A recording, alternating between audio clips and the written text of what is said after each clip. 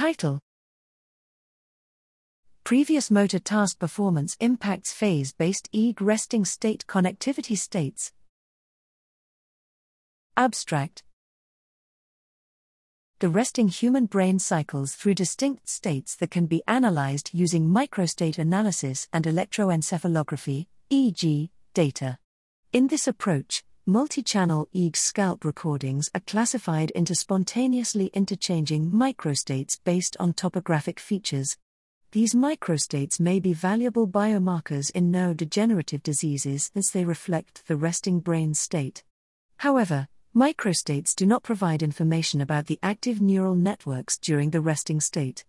This article presents an alternative and complementary method for analyzing resting state EEG data and demonstrate its reproducibility and reliability. This method considers cerebral connectivity states defined by phase synchronization measured using the corrected imaginary phase locking value, SPLV, based on source reconstructed EEG recordings.